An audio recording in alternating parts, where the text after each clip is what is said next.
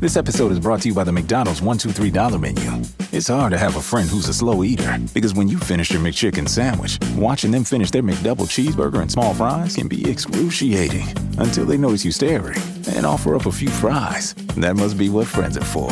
There's a deal for every moment on the McDonald's $1-2-$3 menu. Get a McChicken sandwich, McDouble cheeseburger, 4-piece chicken McNuggets, or small fries for just a few bucks. Prices and participation may vary. Cannot be combined with any offer or combo meal.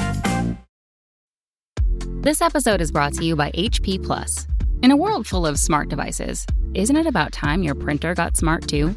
Now printing is smart with HP Plus, and the HP Smart app is how it all happens. You can print from your phone with just a tap, no matter where you are, even from your garage/home office/yoga studio. Huh, that is smart. HP Plus. Learn more about smart printing at hp.com/smart.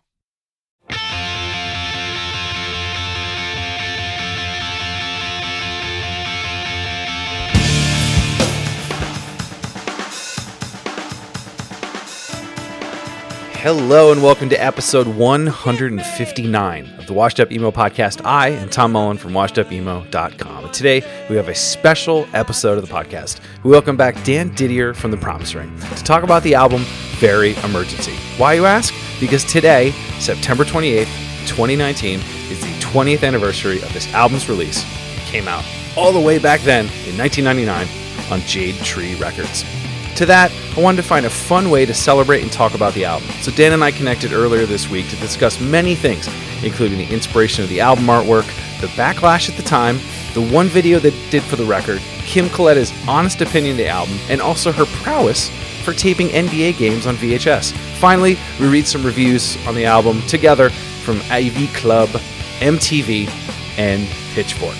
If you haven't, you should listen to this album now. Get a feel for it. Take an hour as Dan and I discuss, laugh, and then laugh some more about this album, time, and how much we had to go to the internet to remember things. This is episode 159 of the Washed Up Emo podcast with a very special, very emergency 20th anniversary with Dan Didier from The Promise Ring. Dan's record from me, for I was born on the stereo,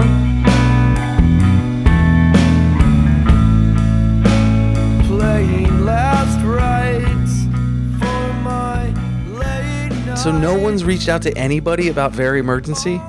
That's insane. No, really. I mean, nothing I know of. I don't know if anyone else reached out to the other guys or whatever. But yeah. I mean, without you telling me, it was Saturday or whatever you said it was. Yeah, it's Saturday. Yeah. It would just be another day. So I appreciate that you're on top of things like that. I'm trying. So what's interesting is I read some reviews from back in the day. And did you remember the MTV interview? Oh God, yeah. And the review. The review is like super favorable. Like on air? Or no, they like wrote something. They like wrote an article. Well, on what? I don't know. Were websites around back then? Yeah, 1999. The headline is Polished Power Pop. Melodic rock that's at its best blasting from a car stereo. Well, that sums it up. That sums it up. I'll talk to you later, Tom. But what's great is it references a link to Happiness Is All the Rage, and it's a real audio excerpt. So that's when you know it's 1999. Yeah. Oh, wow. Yeah. So nice. So very, very good review. It was basically saying, I will read the last part, and then we can get into the questions. Although the very word pop has come to take on an almost derogatory meaning in indie rock circles, Von Bohlen clearly isn't afraid to wear his top 40 influences on his sleeve. And this record is a shining testament to that. It's enough to make one think that modest but heartfelt records such as Very Emergency might actually come within striking distance of the top 40 someday. But that might be too much to hope for. Holy shit. Wow. I don't remember that. I don't remember much about I remember that, like, people being, okay, so the sort of like sort of forebearer of Very Emergency came from Kim Coletta when she listened to the record, you know, because we recorded it in DC with Jay Robbins, and you know, whatever we said, gave her in advance, you know, the rough mix or whatever, and you know, she made this big comment about, oh, there's no, you know, she wanted like another Nothing Feels Good, or at least that's what her reaction was. It's like, oh, this is totally different, and it's not, you know, like there's no, what was the word she said? Like that, not drama, but not like dynamics or something like that. She's like, there's not a lot of dynamics in that, like, you know, whatever. And so I said, it was sort of like, yeah, well, that was sort of the point, you know, for that record at least. So I'm shocked that, because it seemed like that was like people either had a negative reaction or a very favorable. So like either you were like sort of on Kim Coletta side or you were on the MTV side, apparently. Wow. That record being like, you know, like it's, you know, it's fine. I mean, initially it was seen as like a sellout record. Is that exactly? That's what I think. That's sort of what clearly, like, yeah, which is weird because I guess I never really felt that. But, I mean, I could like having conversations with people and be like, you know, but I guess it was just because our intention was always super clear that to me it didn't seem that way. It's just like, well, no, this is just what we're doing. So it feels totally natural because this is what we're doing. We're not like, it's not contrived in a way, or it's just like, this is what we want to do. This is what we're doing. So we're just going to do it. You know, you know, we didn't really have like I don't know. Going into it, did you feel that? Did you feel, okay, I think people are going to see this differently? Let's say before the record, like you're making it like positive and you seem very determined. Was there any thoughts of like, are people going to think about this a certain way? Or was it like, this is just what we're doing?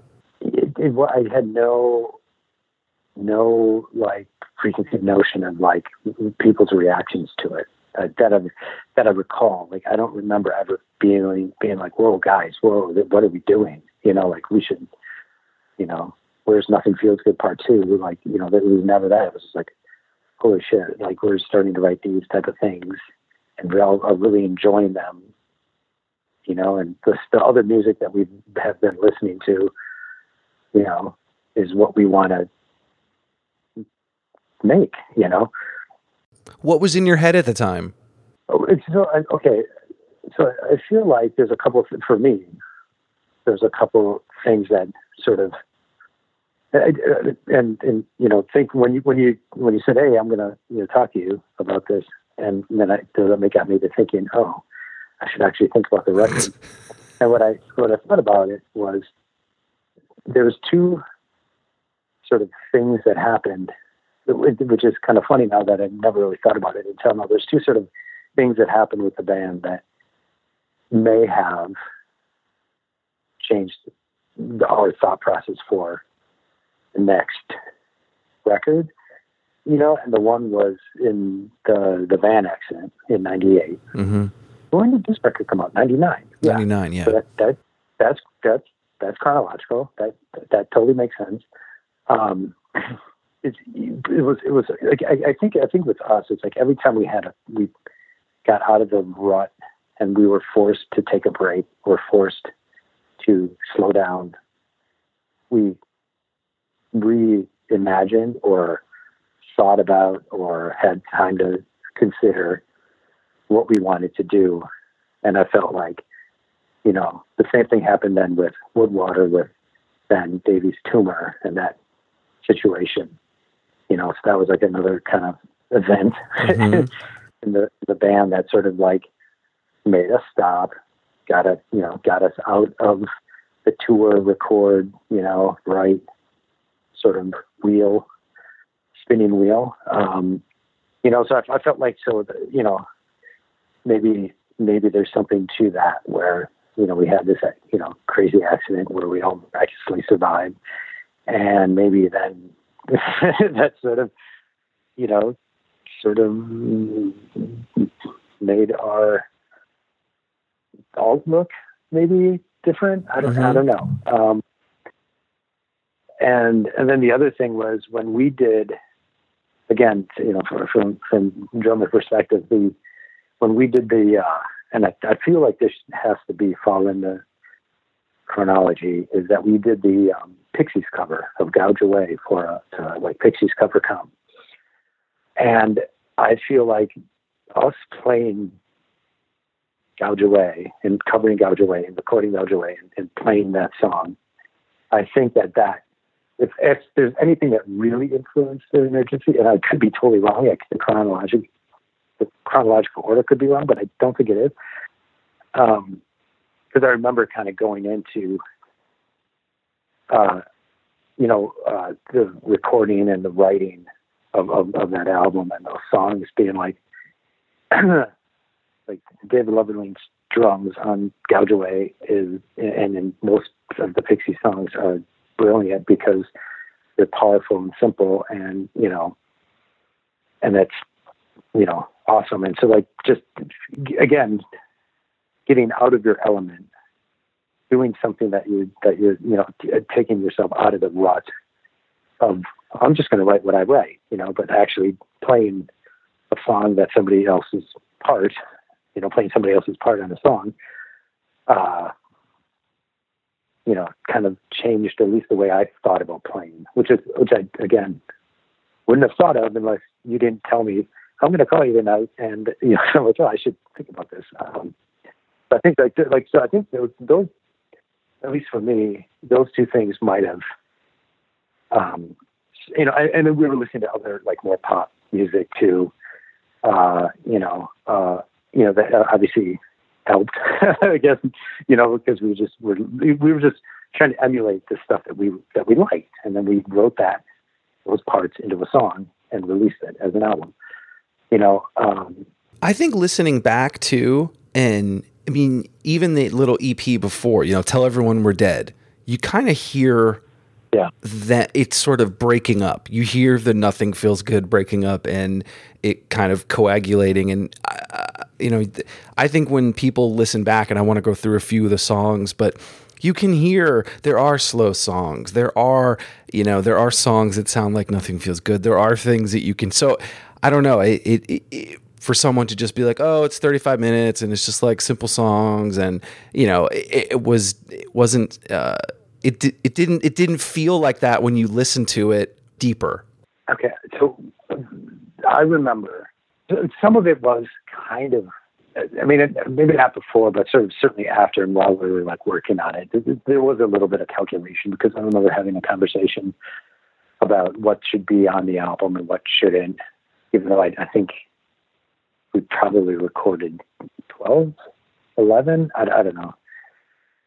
And we were talking about the album and we were thinking like, there's no way that this album can have more than 10 songs. And there's no way that this can sort of, and so when I looked, I'm like, oh yeah, how long was that album? And then it was like, 35 minutes or whatever? 35 minutes, yeah. I'm like, yeah. So I'm like, it's like, again, thinking back at it, like that was kind of completely calculated because like the typical pop song is about 3.5 minutes.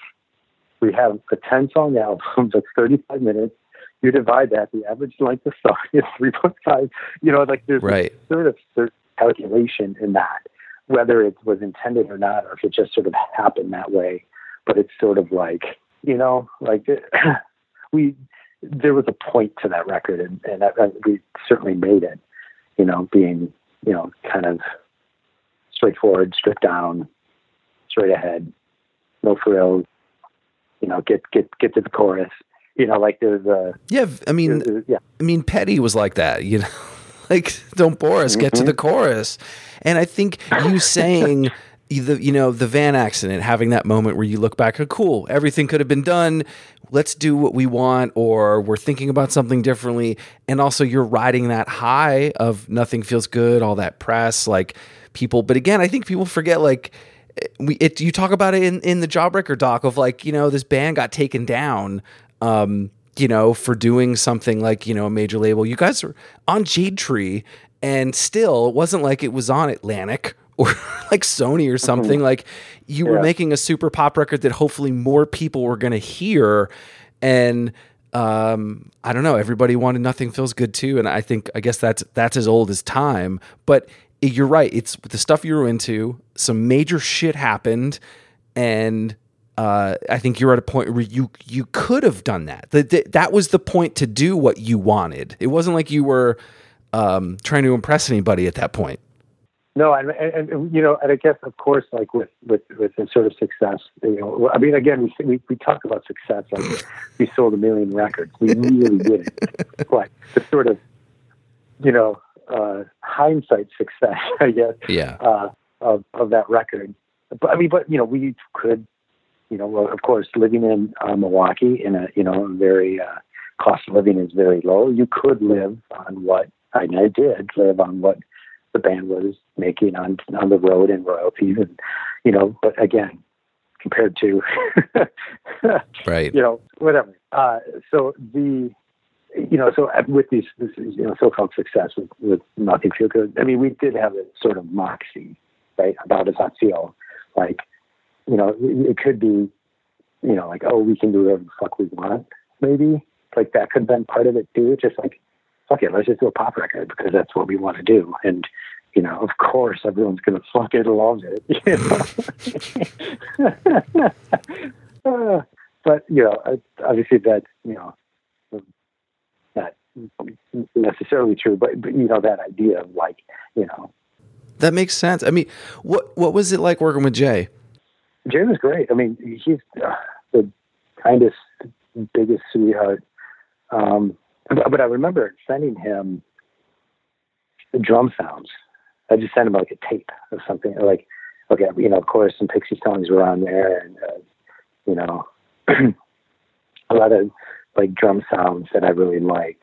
I sort of sent him a tape of like, before we got to DC, we're like, can we get some of this type of, I think the drum should be like this. And so he was super open to that. And, he had, he was just there to do whatever it takes to get the best out of you. Cause and so it was fun working with him too, with, cause obviously he did Nothing Feels Good as well. So to have him on board with us doing this record was great because he was like, yeah, awesome. Yeah. Okay. You want that sound, you want that feel. Okay. We're going to get that, so working with him has always been great. That's interesting. You mentioned sounds because I think when I listen back at your discography, like this one and Woodwater stick out as the brightest to me. And I don't know if that's what you think, but like hearing Very Emergency today is very similar to then. And I think it sounds just as, it sounds great. It doesn't seem like the 90s. Have you listened to it that way? Because I know you guys remastered it not long ago. Yeah. I mean, in all honesty, I don't think I've listened back to it. So I don't know, but I could. I remember it being a very, bright, loud, like all that. That's all of this what we wanted from that record. Yeah, I mean, I think we were sent test presses and stuff of the remastered. And I don't know. I didn't really. I'm sure it sounds great. Approved. I'm not too. Somebody must have listened to it. Somebody must have. But I think that was a conscious thing. And I think I remember getting it and feeling that, oh wow, this sounds great. This sounds bigger. And I kind of, it was definitely taking a swing. And I think at that point with you guys, like what else were you supposed to do? What else were you guys going to do at that point? Like you're going to try and swing and be a bigger band. Isn't that what you're supposed to do? Yeah, but that makes it feel, it sort of seems like that's an interesting point because that makes it seem like, we're purposely trying to get make it big, which of course, with the success of Nothing Feels Good, again, in quote, success, I guess that was maybe a part of it, but it really, it wasn't like us like going for the brass ring, like, I don't know. I guess I don't necessarily remember that. Like, I always thought, well, if that happens, these should be the songs that it happens to. Maybe I'll put it that way. Yeah, that makes sense. Talk about the video, Emergency, Emergency. Do you remember it at all? Yes, that was shot in my flat in Milwaukee. Part of it was like our performance part was shot in where I was living, and then the other part where my girlfriend at the time, now wife, lived. Yeah, so yeah, I remember that. Darren Doan directed it. So, and my brother helped sort of script it out. So like me and my brother kind of like came up with the idea. We sent it to Darren, and he's like, "Okay, yeah, let's do it. I'm coming to Milwaukee." I'm like, "All right," and then we shot it. Wow. It's kind of goofy. It's a goofy. I like it. I think there's the weirdo, there's the girl that's getting stalked, and then the milkman's weird. I like it. Okay. Well, I'm glad. But yeah, I mean, it's just all of our friends, like Josh Modell is the milkman, which is sort of a reference to the magazine that he did called Milk, in Milwaukee, which was like the glue that held all musicians together. I felt like for a certain time, like everyone, like that magazine was, and what he was doing, promoting shows, and him and James Minor, were like, that was a very important magazine. So him being a milkman was kind of a nod to that.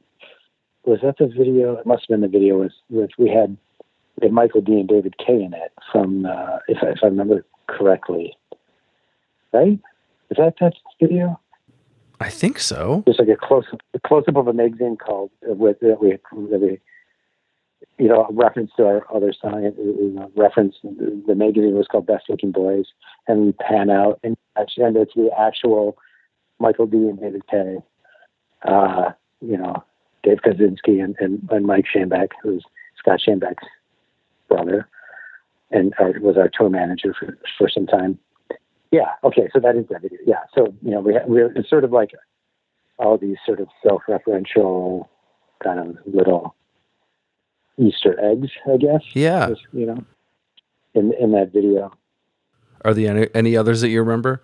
Like Jared Duras was the quote unquote creepy guy. He's a brother of one of my best friends, John. And then,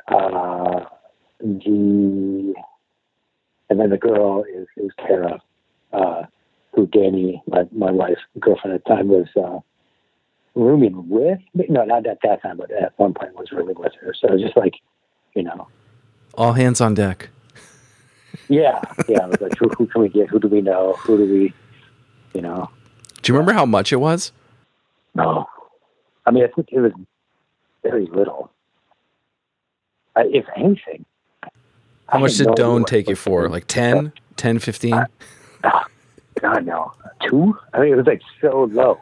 Wow. It was like film stock. It was like film stock and like an ice cream sandwich, maybe. It really was.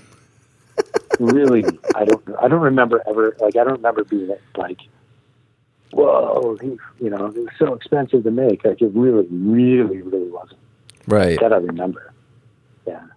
What's the ice cream in Milwaukee that everybody has? The custard, right? Custard, yeah, frozen custard. So you gave film stock and frozen custard. That's what you did. Frozen custard, yeah. I took them to Chops, which is like the frozen custard spot that everyone goes to. And we just treated them to that. And you don't have a copy of this video anywhere, correct? Neither does Jade Tree? I think I do. I think I do. In my magical Tupperware box. The one that I haven't been able to get you to open, but it's in there. Yeah. I think so. I think there's a VHS copy. Really? There's no legit copy? Like a digital copy? Yeah. Like master? I don't think I have a master. I think it was, yeah. Maybe, I don't know. I mean, I don't have like a beta or like a, whatever. Like, there's nothing. I think it was always like that VHS, or at least what I remember. Right. The version on YouTube is from Blank TV, and it's an okay version. I was just hoping that there's a better one lying around somewhere. Yeah, I don't know. Yeah, I mean, yeah. It's certainly not on DVD or anything. Right. Yeah, I don't know where like the master tape is. Maybe J-Tree, because they would have it. Maybe, but I don't know where that would be now. And at no point was they're like, "Hey, we have your master tapes of videos. Like, do you want them?" Like, I don't remember ever having that conversation. Right. See, that's what happens in 20 years. That's what happens. You're right. Yeah, that's totally right. Yeah. I mean, I can't even imagine like asking Jason for the original artwork. We actually had an issue with that at work, where the original files for an album 20 years ago was on Quark. And they had to like find a version of a computer that could open. I mean, it was a process.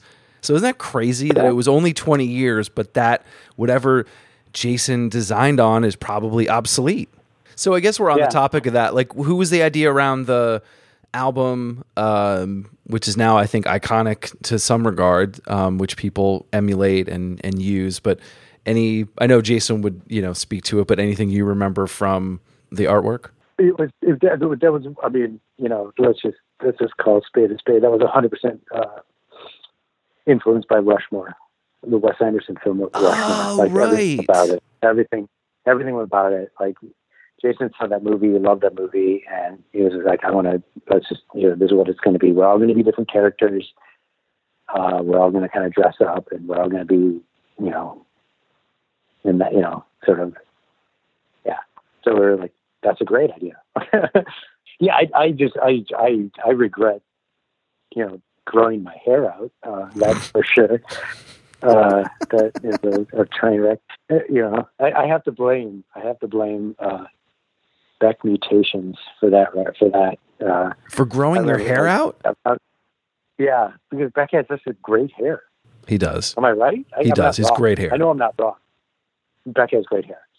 So I was like, oh, I can do that. But not knowing that Beck, flies a hairstylist out. So I don't have that. I don't have that sort of means, or didn't, and still don't. But so I just had that, whatever was on that album, forever. I love that you remember your hair about it. Like, you're just like, before you even talk about the artwork, you're like, yeah, so Jason had an idea about Rushmore, but my hair sucks. Yeah, well, yeah, can you blame me? But no, it was fun because we had, Paul Koob is the cover. We had, I believe Tim Kinsella's in there. Oh, right. Yeah.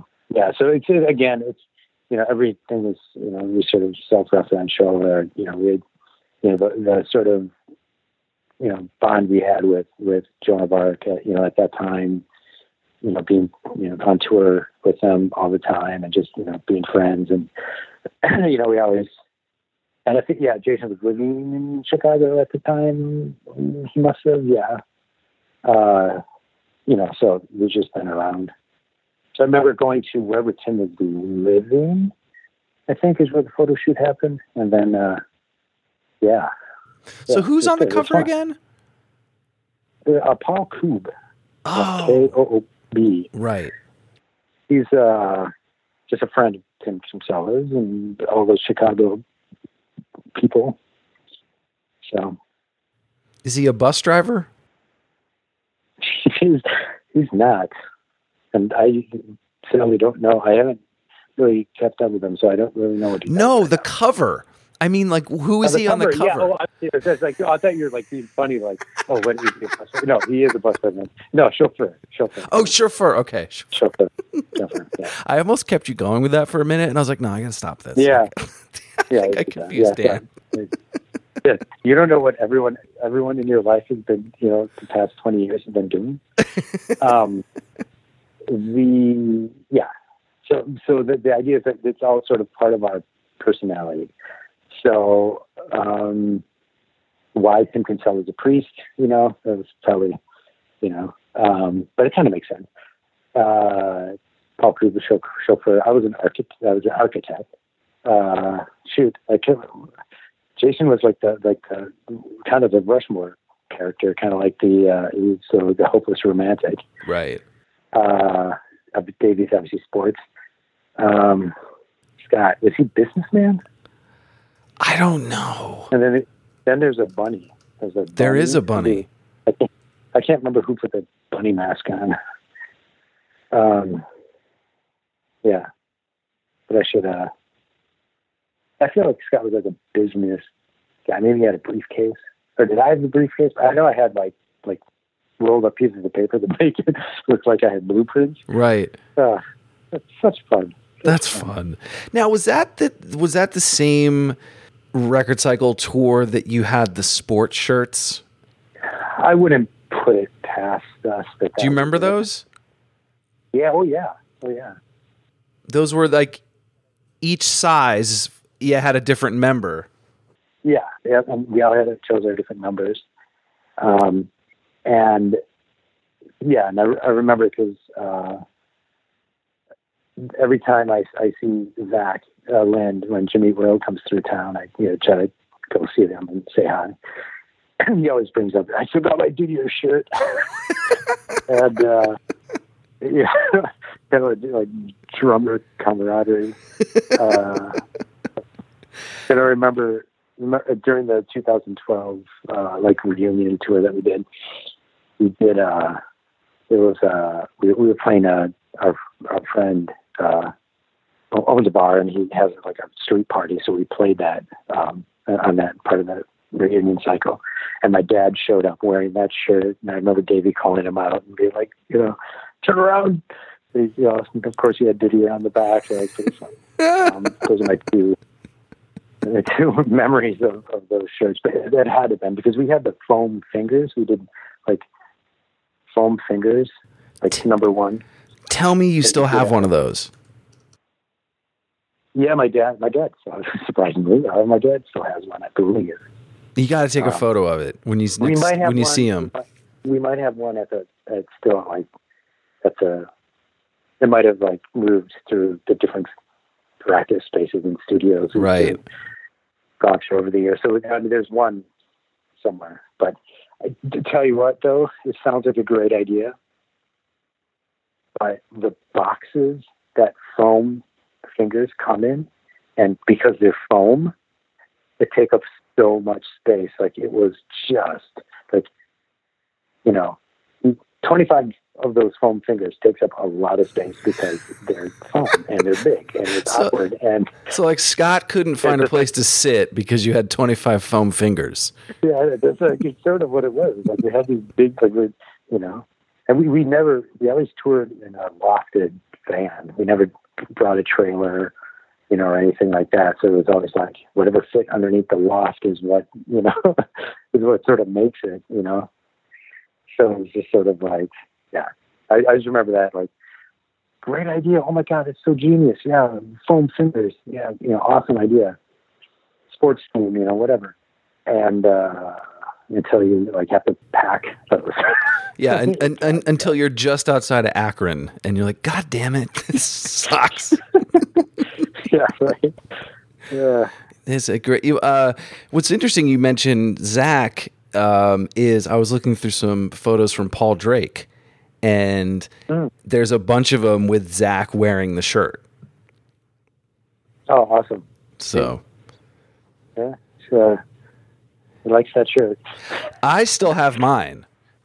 Nice. I have Jason's because I think I have Jason because he was a medium. He was what? Wasn't Jason's the medium size?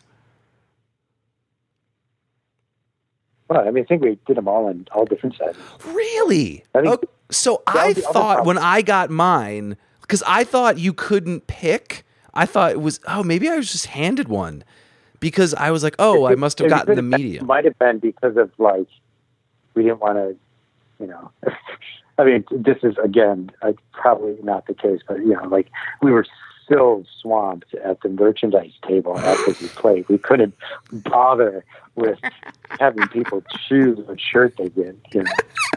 That's probably it. I don't think that's the case. But I think it was some sort of ease of like, here's a shirt, get out of here. Hey kid, I'll talk to you in like 20 years. All right, get out of here. Yeah, right. Yeah, do a podcast.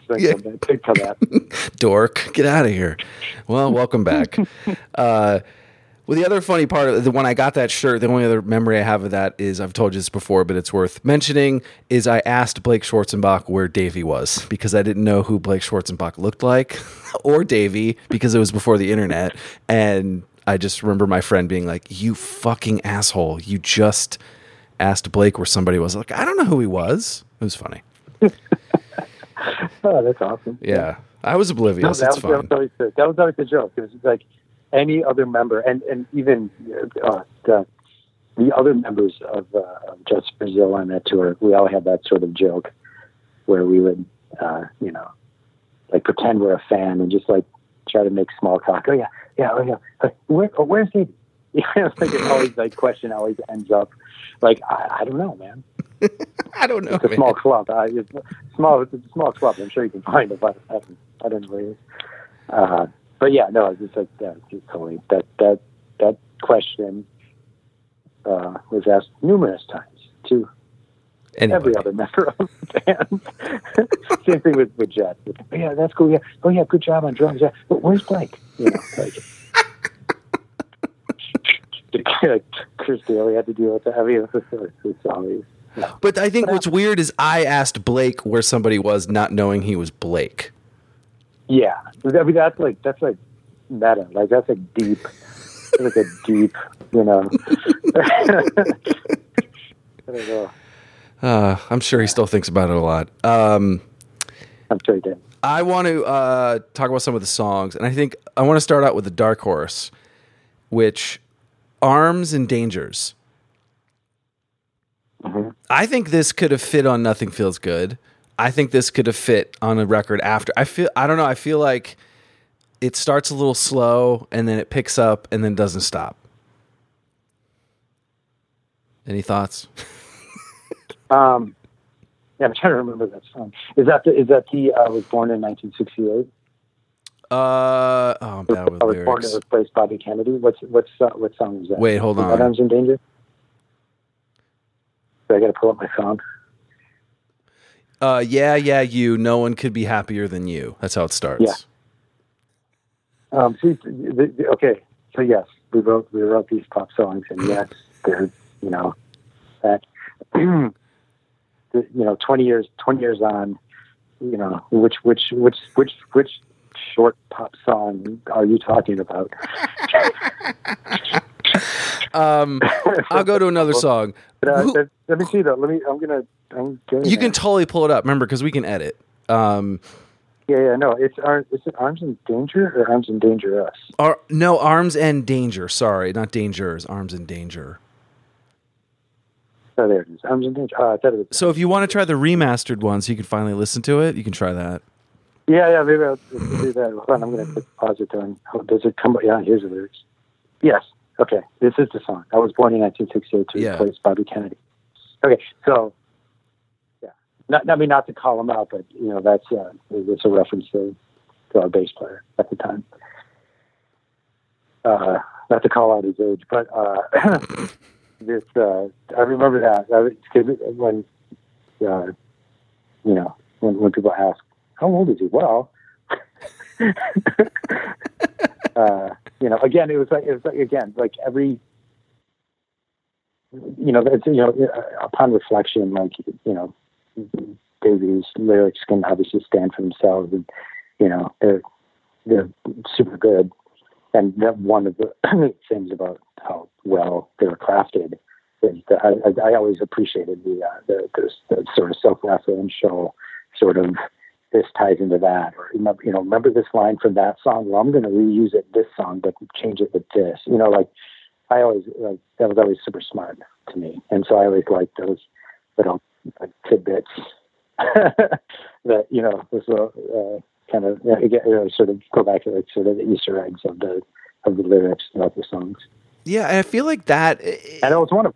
Yeah, and that's one of, I feel like what's cool about the lyrics and you referencing that is that I have a tough time with lyric. I obviously forgot the first line of that song earlier, but his songs, like it was almost like he was letting you in on something while he was singing, if that makes sense. Like I felt like it was personal, and it wasn't the usual I'm feeling this way. It was like a little joke line and then a serious line and then a reference, and it kind of didn't make sense, but I guess when you thought about it or you got the other references, it did make sense. Is that how you would perceive it? Yeah. I mean, there's always there's sort of a certain story being told, but within that story, there's other parts to it. A metaphor here, a reference here. I don't know if it was always like the attempt of him to sort of outwit himself. I think he was very mindful of the lyrics.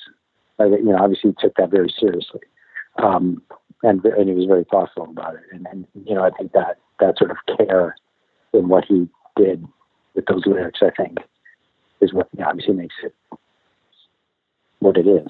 Yeah. And then All of My Everythings, is that where he says everybody's band name and like says something cute about them? Which one was that? Was that All of My Everythings or Things Just Getting Good? Things Just Getting Good. It was Things Just Getting Good. Right. Yeah. I liked how those ended each side. Again, very intentional.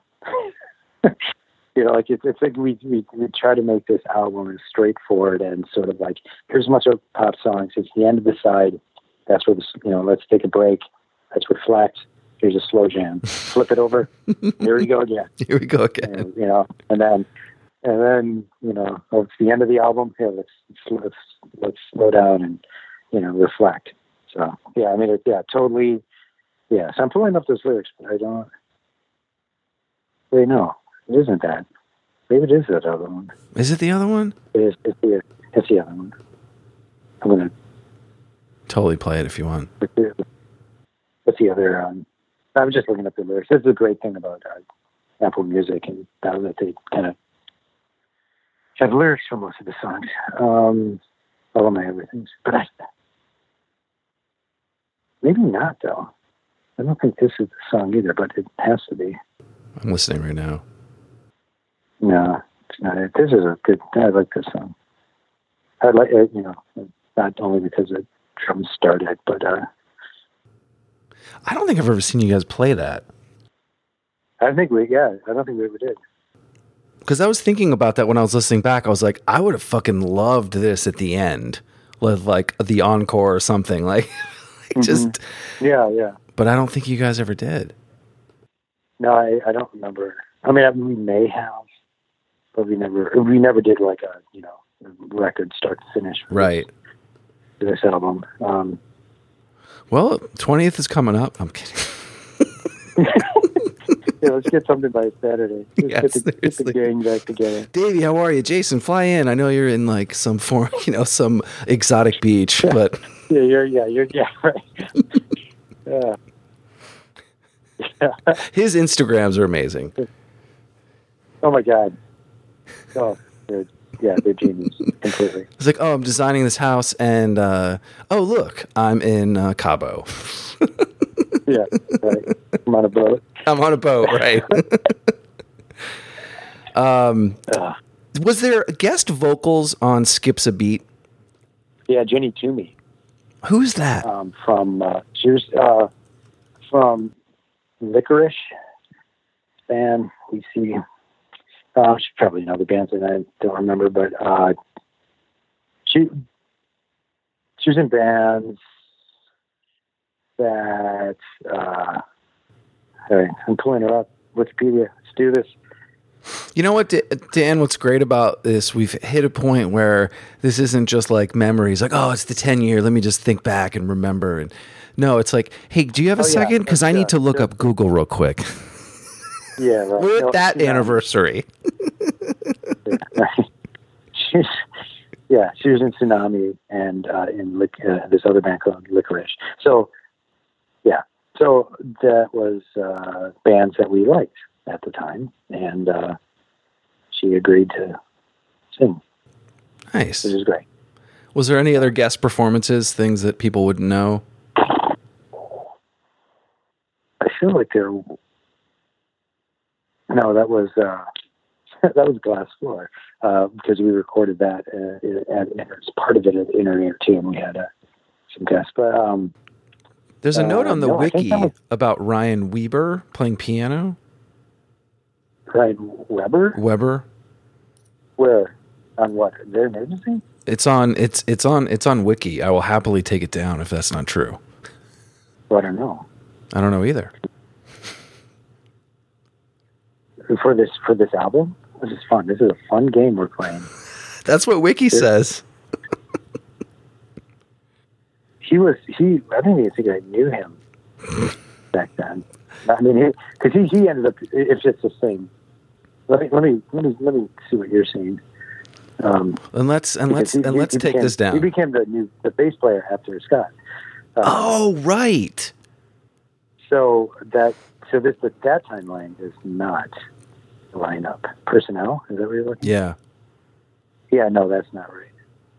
And also, you need your own wiki page. We need the maritime stuff in there. We need the producer credit stuff in there. Yeah, I don't see. Yeah, that's not true. That is not true. So here we have the debunking the myths of this album. Right? Because the internet's going to say, oh, yeah, Ryan played piano on it. Forever. I'm going to try to edit this right now. Yeah. Let's see. Content, I feel like again, I think that's the Maritime record that I'm thinking of, the piano player. But we can wait before I edit. I mean, I don't know. I did some of the keyboards and piano stuff, so I might have done it, or right.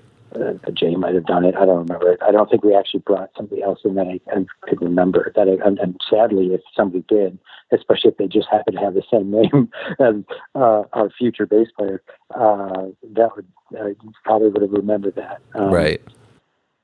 But yeah. The other interesting thing is the Pitchfork review. Do you remember anything about that before I tell you? Yeah, I do. I do remember, because I remember Tim Edwards when we were one of the reunion cycles that we did brought that up in the Wayback Machine or whatever the Internet Archive thing, and wow, was that interesting. You should I don't know, link to it or something. Yeah, I have the Wayback Machine up. But do you remember the score? Do you remember the rating? I don't remember the rating. 8.2. 8.2, and that's the review they gave. I thought the review was like terrible. Exactly. I mean, it's like it's such a condescending review, yet it's an 8.2. Yeah, I think that. Yeah, I just remember. Yeah, it was just weirdly written. It's weirdly written. I will read the last paragraph because it'll tease everybody to go.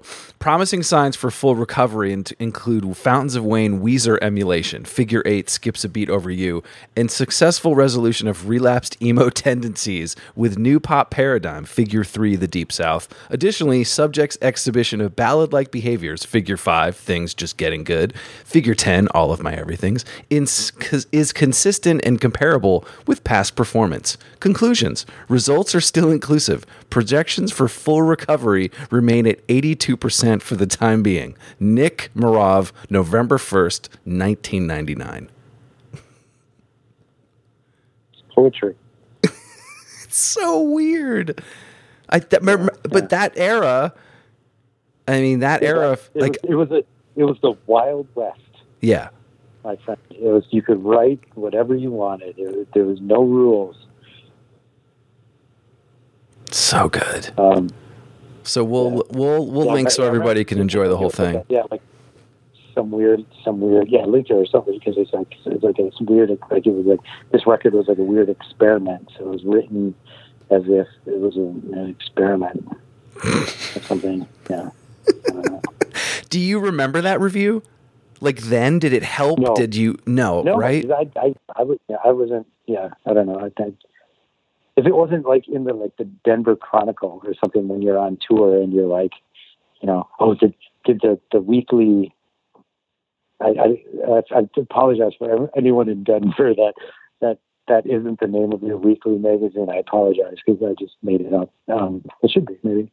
But like those weekly magazines that you get, and then you look in it when you're on tour, and it's like, oh, did they mention our show? Right.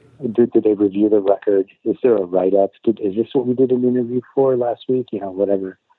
So that was my knowledge, because we're gone all the time. Like immediate access on the road to the internet, necessarily. And if we weren't certainly going to Pitchfork to read our review at that time. Yeah. So yeah, I don't remember. I didn't even think Pitchfork was around back then, but apparently it was. Do you remember the AV Club review for that record? Yeah. No. Who wrote it? Did Josh do it? Let's see who wrote it. Stephen Thompson. Oh, sure. But what's interesting is it was filed in 2002. That was the writer? What? It was posted in 2002, not around the record. Not maybe then. Well, they're busy. They got a lot. They got a lot of records. But it was interesting. Do you mind me reading a passage from it? Sure. Let's see. Where do I want to start? Very Emergency is a far cry from its more intense predecessor, 1997, Nothing Feels Good, which is fine. which is what you never want to hear from your wife or girlfriend. It's fine. The Promise Ring certainly isn't... that was me interjecting. That's not part of the review. Okay, continuing on. The Promise Ring certainly isn't contractually obligated to make the same great record over and over. It's not on a major label, remember? And its approach to big catchy pop is admirable. The problem is more with spotty execution than faulty goals. Emergency has a mild, wide chorus that's hard to resist. Happy Hour is a great rock anthem, and Skips a Beat Over You is cheesy in the best possible way. But too much of Very Emergency's scant 35-minute running time is dragged down by plotting, overlong misfires. Holy shit. All of my everythings, this thing's just getting good, and awkward feel-good fluff. Happiness is all the rage. The Promise Ring is free to do whatever it wants, but when it only puts 10 songs on a record, it might want to pursue consistency more rigorously. Whew! Hot take. It's good. Yeah, I'm fine with that. That's a good review. That's true. No, I mean, yeah, I could see that. But yeah, no, it's just that's a sort of like. That's sort of like the decisiveness of that this record caused, So that's it. Like that was that. What are they doing? You guys just made this record we love. What are you doing? No, there's enough of their old stuff. There's enough. There's new stuff. I see what they're doing. It's like what whether they like it or not, they certainly recognize. Our intent. Playing the album since then on the reunion tours, playing this record, any things that have stuck with you or anything that you've thought about since or had different thoughts or maybe even the same about this record? I know he's just overall, like, even before I said, hey, we're talking later. Yeah, overall, the playing these songs is fucking fun. I mean, it's super fun. There's very fun to play. That's that what I remember is you know, looking forward to the very emergency songs on the set list. You know, because they're like, you know, they're just really fun to play. Not, you know, other songs are fun to play too, but I mean, there's something just there's a certain vibe to those songs that I don't know. I always enjoyed playing. Cool. Because you know, purposely simple, and you could play them very loud, and you can't play them loud enough, and it, you know, could, you know what I mean? It's like, yeah, I mean, for me, that's what I enjoy about playing drums, and that sort of that record encapsulated that feeling I get, you know, with that instrument. That's perfect. Cool. That was my questions. Oh, nice. Oh, it's painless. Come on, Dan.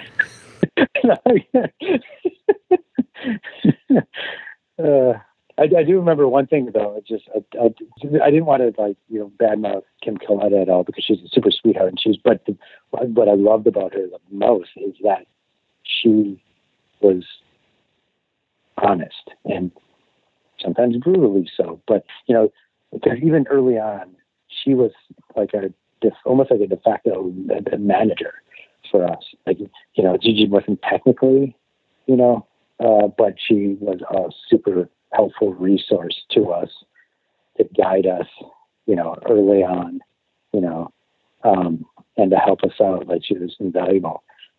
She was also invaluable when we were recording Very Emergency at Inner Ear, because the NBA playoffs were happening, but we were recording, and, you know, like, we couldn't, like, the TV at the studio didn't really work or whatever. So she would go home and tape games for us, and then we would be on like a tape delay a full day.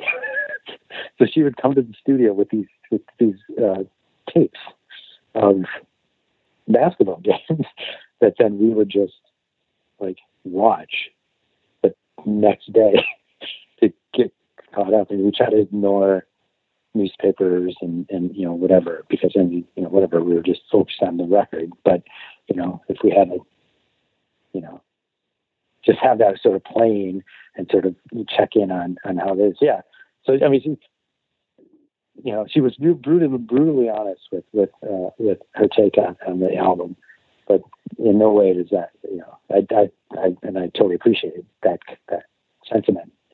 But I also don't want to have her come off like that, have any ill will or anything, because she's a super sweet, and it was, you know, but yeah, no, that was another thing when, you know, kind of thinking back on that recording process. I remember that, and it was sort of like this super sweetheart thing for her to do. Like, you know, what a weird thing to ask. That's amazing, because that wasn't as easy as pressing the button. There was some maneuvering and work involved.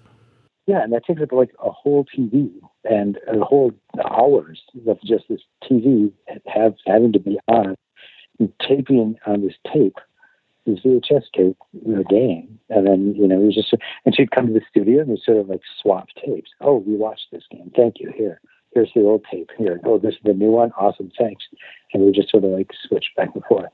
What games were on that? What teams were playing? Come on, I knew you were going to ask. Wait, we can look it up because we have the internet. What you? Yeah. So is this late? Is this summer of '99? It might have been 90. When it was? Oh yeah, because it was released. October 4th?